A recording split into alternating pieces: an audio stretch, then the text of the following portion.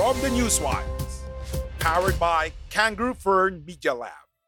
At the heart of the plan is a federal environmental protection agency, which will impose legally binding standards across all parts of the environment. Hundreds of The pieces decision will of shape kids' the art had been responsibility put on display on Environmental Minister Office this morning, accompanied by a letter signed by more than 4,300 Australian parents calling on the government to protect kids from worsening climate change.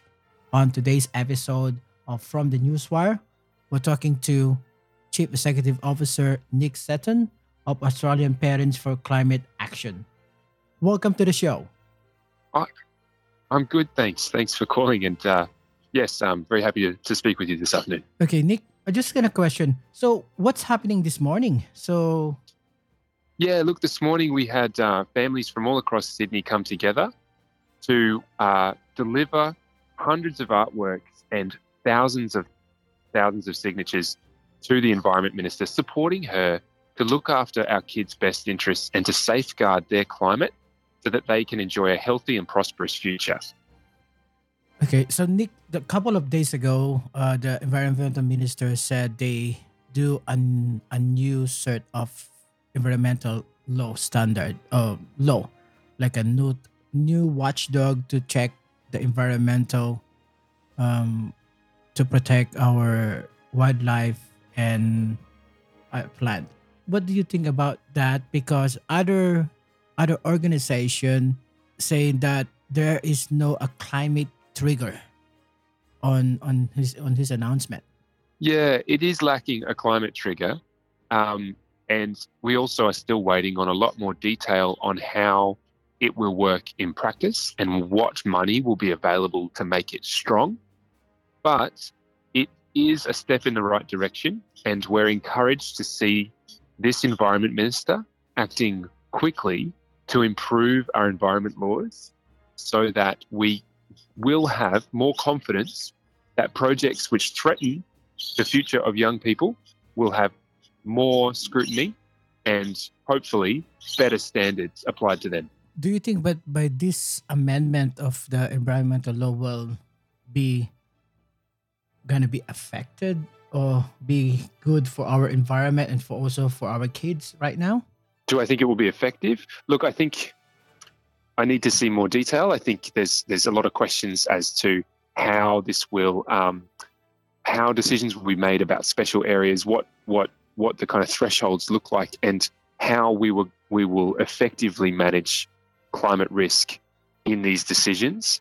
The Environment Minister has a very important role to play in our society, and we want to make sure that she is empowered and supported to make decisions that are in the best interest of young people. Our test is a simple one.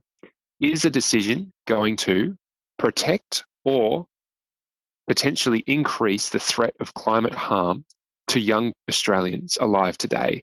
And that is a test that was established in the Justice Bromberg's decision in the court case of Sharma versus Lay, where young people actually challenged the Environment Minister in making it clear that they had a duty of care to protect young people in the way they made decisions about projects which threatened to undermine the security of the climate, which we depend on for so much of our economy and our lives and our safety.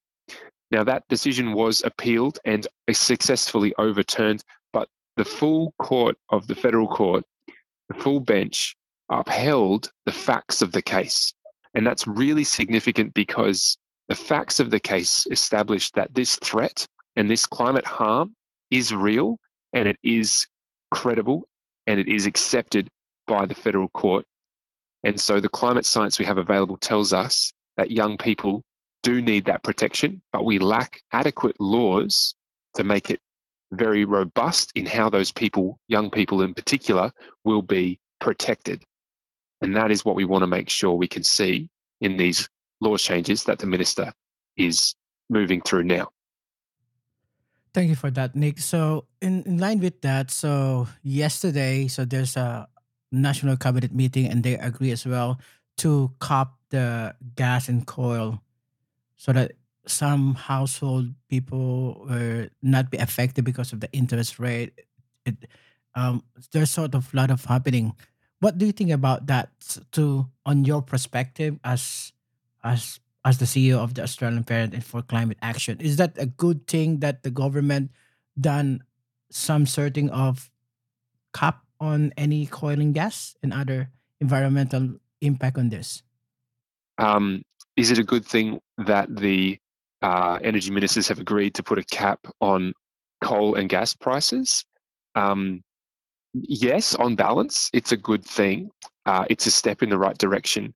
Our research of communities affected by energy price rises and the cost of living crisis has shown us, when we surveyed over 1,000 families, that everybody is feeling the cost of living crisis.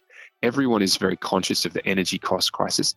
And more vulnerable families, particularly lower incomes and renters who aren't able to make changes to their, potentially putting solar on the roof, for example, and aren't able to make changes to their homes, those people are particularly affected, some of them very strongly, with enormous amounts of their income going towards these energy costs, and they're needing to make big sacrifices, such as during winter, we had a lot of families tell us that they were actually having to compromise on heating and comfortable sleep arrangements for their children and their young children in particular. And that's really concerning, because those energy prices are continuing to increase. And what this cap on gas and coal prices will mean is that these energy prices won't go even further after July next year. But that's not really going to give a lot of relief to people now.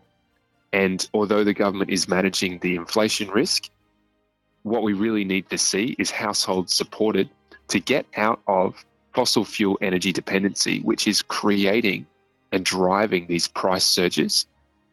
Coal and gas have been the default system that we've relied on for too long, and a failure of policymaking in the last decade has meant that we are now exposed to the weakness of those energy systems and that energy source.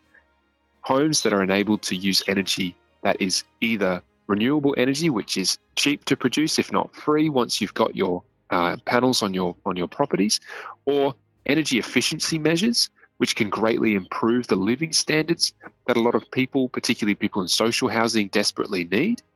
Those are the real solutions that we need to see support and investment in, not just caps on coal and gas prices. Thank you so much for that, Nick. So, any parting words to our listener about this happening? Yeah, look, I just really want to encourage everybody to speak up and to make sure that they are supporting the best decisions, particularly if they have young people in their lives, in their families.